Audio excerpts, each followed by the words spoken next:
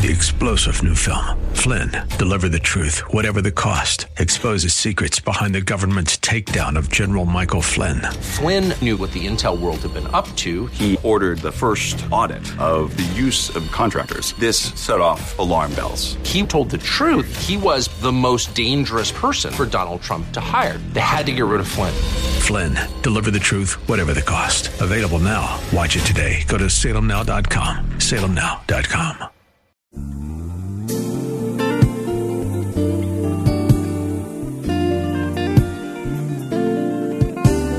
Welcome to the radio broadcast ministry of Kettering Baptist Church, where we minister in the spirit of excellence under the leadership of our anointed senior pastor, Bucus Sterling III.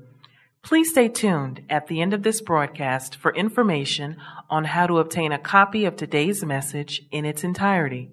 And now, Pastor Sterling. If you have your Bibles with you, Kettering, this morning, and you should, I want to invite your attention to Isaiah chapter 43. And we'll begin our reading at verse 1 of Isaiah chapter 43. We have been walking through this journey, preaching through a series of messages this summer, walking through hell. And so we want to come to Isaiah 43 today and bring the series of messages to a close here. At Isaiah chapter 43, beginning at verse 1, God's word reads as follows: "But now, thus says the Lord God, who created you, O Jacob, and he who formed you, O Israel. Fear not, for I have redeemed you. I have called you by your name. You are mine. When you pass through the waters, I will be with you. And through the rivers, they shall not overflow you. When you walk through the fire, you shall not be burned, nor shall the flame scorch you. For I am the Lord, your God, the Holy One of Israel, your Savior. I gave Egypt and for your ransom and Ethiopian Seba in your place. Since you were precious in my sight, you have been honored, and I have loved you. Therefore, I will give men for you and people for your life. Fear not, I am with you. I will bring your descendants from the east and gather you from the west." Would you pray with me this morning? Father in heaven, we honor you. We bless you for this privileged opportunity to open up your word. I'm praying, God, that the power of your Holy Spirit would manifest itself in such a way that if there's anybody, whether here in the sanctuary, listening via live stream, tuning into the radio broadcast, anybody that doesn't know you, Lord, let this word move on the altar of their heart today, that they might receive your eternal gift of grace, eternal life today. Father, I'm praying that you would speak through these words today, that you would draw that one who's drifted in fellowship. Draw them back to you, God. Remind them that you are the only source of their life, and that you are the means by which they stand and the means by which they're able to endure. Draw them back to you, God. Father, in the name of Jesus, for that one perhaps who's struggling this morning, dealing with all manner of challenges on every side, I'm praying that the word of God will be an encouragement to them as well. Encourage this, your body. Edify these, your children. Glorify yourself, and we'll give your name all the glory and all the honor and all the praise.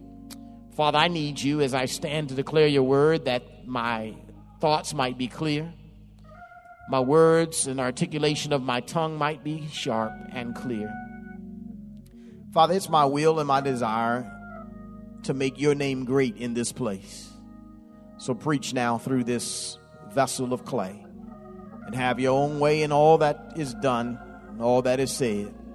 We'll glorify you. In Jesus' name I pray. The people of God said together, amen and amen. Kettering, we have been on this journey through this summer, and we started our journey in Joshua chapter 1, first part of the series, Walking Through Hell. We talked from the subject matter, Walking Through Hell with the Word. We moved there to Daniel chapter 3, second part of the series, Walking Through Hell with Good Company. And on part 3, we were in Daniel chapter 3. We dealt with the subject, delayed response while walking through hell. That was Daniel chapter 10. In the fourth part of the series, we were in Ezekiel chapter 37, and we spoke from the subject matter, hope while walking through the hell of dry bones.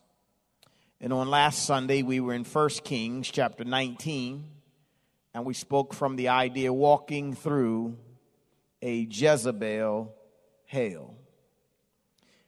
And when we were in 1 Kings last Sunday, we said that as we walk through this Jezebel hell, which is a hell that is an illusion, that has no ability to do us harm because there's no power in the Jezebel hell.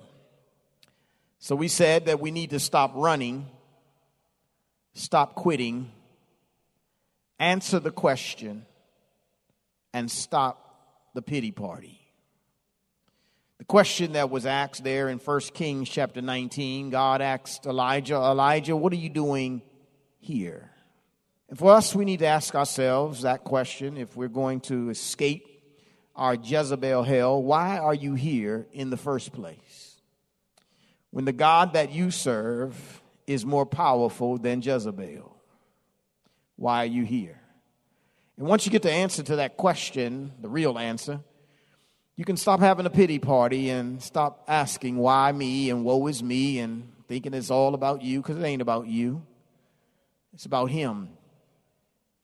And so we want to move to this final stage, if you will, of this series and delve in to this particular passage and look in on this subject in perhaps somewhat a different way. Because one of the things I realize as we walk through our variety of hell situations, the thing that probably does more damage to us is the fear that we have of the situation itself. I believe that sometimes it's not the hell that's in our life, it's the fear that we have of the situation. I'm trying to say this in a way that you can get it. In other words, I want you to see that the fear of the situation has great impact on you and me. Because see, what fear does is fear affects your faith. I'm trying to get you there. And it's your faith that allows you to make it through the mess you're going through. Help me here, Jesus. Fear not only affects your faith, but fear affects your fight. Oh, Lord. You see, the reason why the devil wants to present himself in such a scary way is because if he can scare you, you'll stop fighting the fight. I'm preaching way better than y'all saying amen. The reason why he shows up not as a smooth and suave character, but rather as a red demonic entity with horns on his head and a tail swinging on the back end and all kinds of mysterious looks and images that the world has presented him to be is because if I can scare you, I can take the wind out of your sail and you'll give up. See, the reason why a lot of us won't even go to scary movies is because it'll take the fight out of you. You'll stop fighting. You so scared, you won't even do nothing. You watch the movie talking about, if I was in that movie, I'd have ran. You wouldn't have done nothing because you've been so scared, you'd have been paralyzed. Fear paralyzes us, and fear takes our fortitude. It takes our fight. It takes our faith. And so it is that fear that creates such a problem for many of us as we're walking through our hell situations. I want to talk to you today from the idea, face the fear of the flames, walking through hell. Face the fear of the flames, walking through hell. In this particular portion of Isaiah, God is using Isaiah to talk to Judah, to let Judah know, and Judah's in a period of captivity, in Babylonian captivity, and God is using Isaiah to say to them that the end of your journey is near. I'm about to raise up a leader who's going to release you from your captivity. As he addresses, Isaiah addresses Judah specifically, he literally at the same time is addressing Israel and the Gentile world to let them know that that the fear of the flames is almost over. Lord have mercy. And that I'm about to raise up a leader who's going to set you free from the fear of the flames. Prophetically speaking, while God is using Isaiah to talk to Judah in Babylon, he's talking to you and me in 2019 to let you know I've raised up a leader. Lord have mercy. His name is Jesus. And he has taken the power out of the flames. Lord help me here. At the same time, he's talking to those who will be in Jerusalem when they crucify him on the cross. He's letting them know that I'm going to raise up a leader, a Messiah, and the Messiah is going to come to take the fear out of the flames. He's speaking on multiple levels to let us know that we don't really have a reason to be afraid, and so we can face the fear of the flames and not be afraid because of what he is about to at this particular time do. And in our case, what he has already done. Are y'all still here with me? And so in this text, he says, you can face the fear of the flames, first of all, because I created you. Y'all with me in the text? But now, thus says the Lord who created you, O Jacob. Now, let me see if I can dig into your mess for a moment. While you're struggling with the thing that you're struggling with, while stuff is breaking out on every side, while your friends have abandoned you and your money is funny and your health is failing and people are dying in your family and you're dealing with the emotional struggles of everyday life, while you're walking through whatever scenario of hell that you're walking through, God says you can face the fear of whatever it is because I created you. Lord, help us here.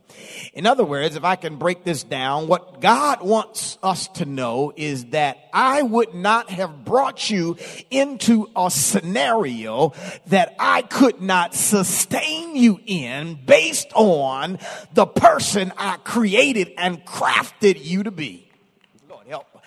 And so, in other words, the situation that you're in, I didn't lead you into it that you would lose your mind because I made your mind.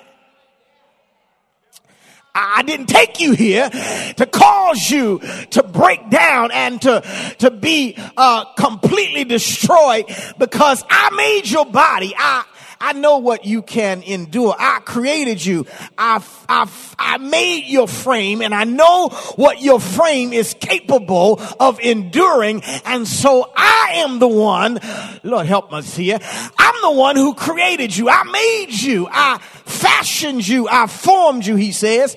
I know your limitations. I know how much I can put on you.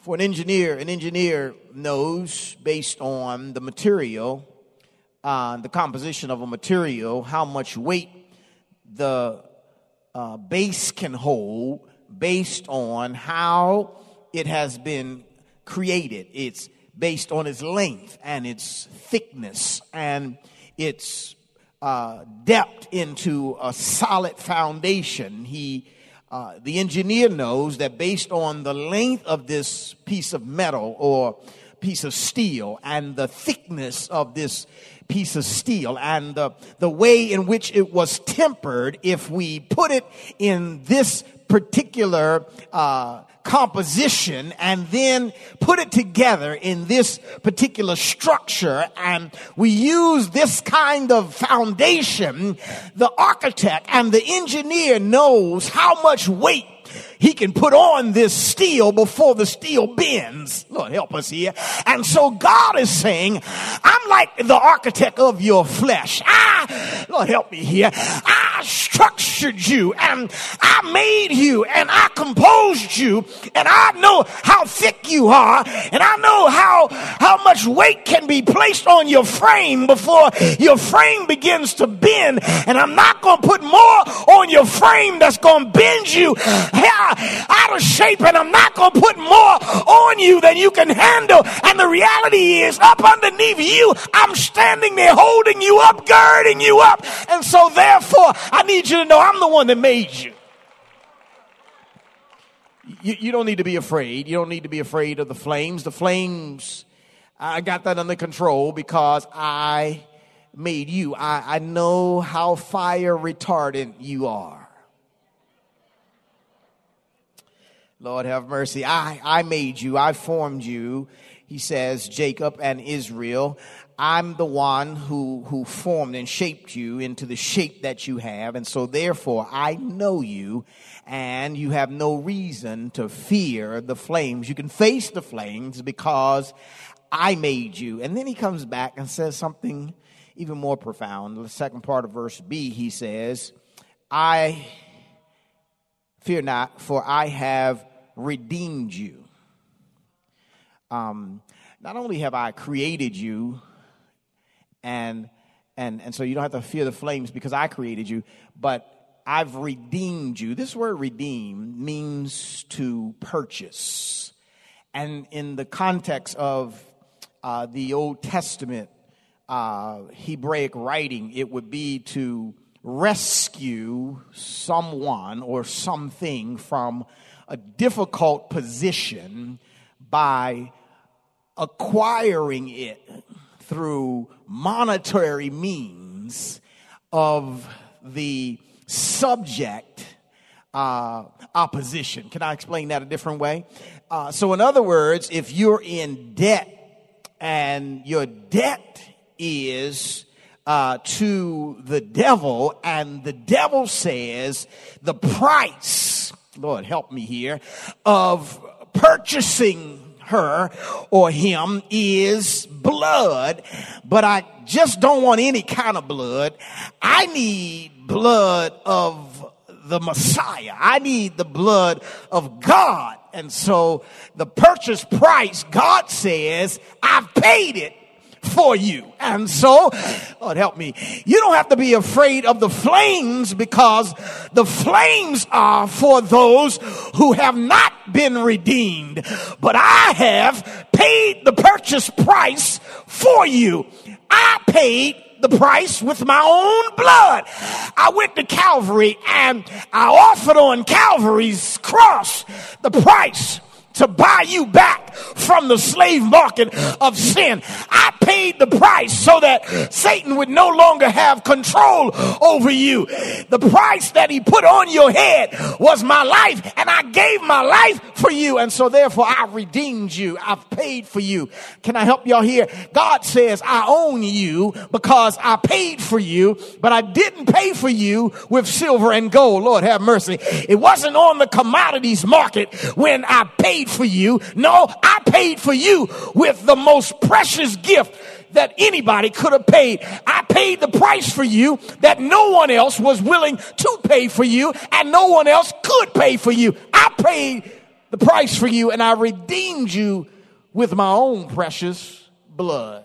And so therefore, my redemption of you makes it possible for you not to be afraid of the flames.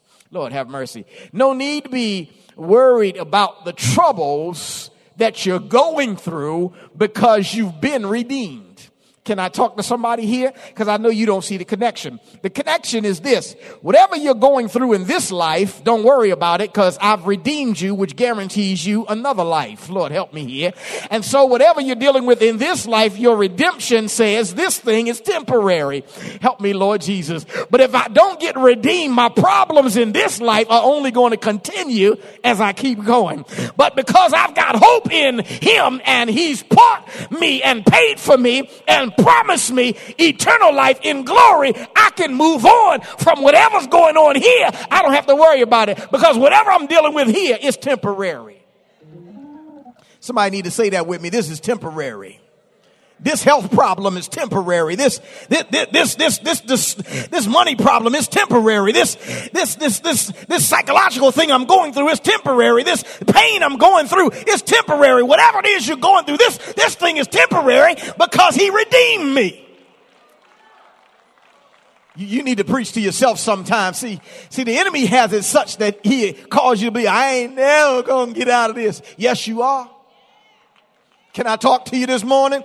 Stop believing the lie of the devil. The devil say, oh, you everybody, and you crying and moaning and stuff, and you believe in the lie of the devil. That's a lie. You are going to come out of this because he redeemed you. He bought you out of this. He bought you out of trouble. He bought you out of hell. He paid the price so you didn't have to be burned up in the fire. And so he can say to you, face the flames. Because I redeemed you. And watch this.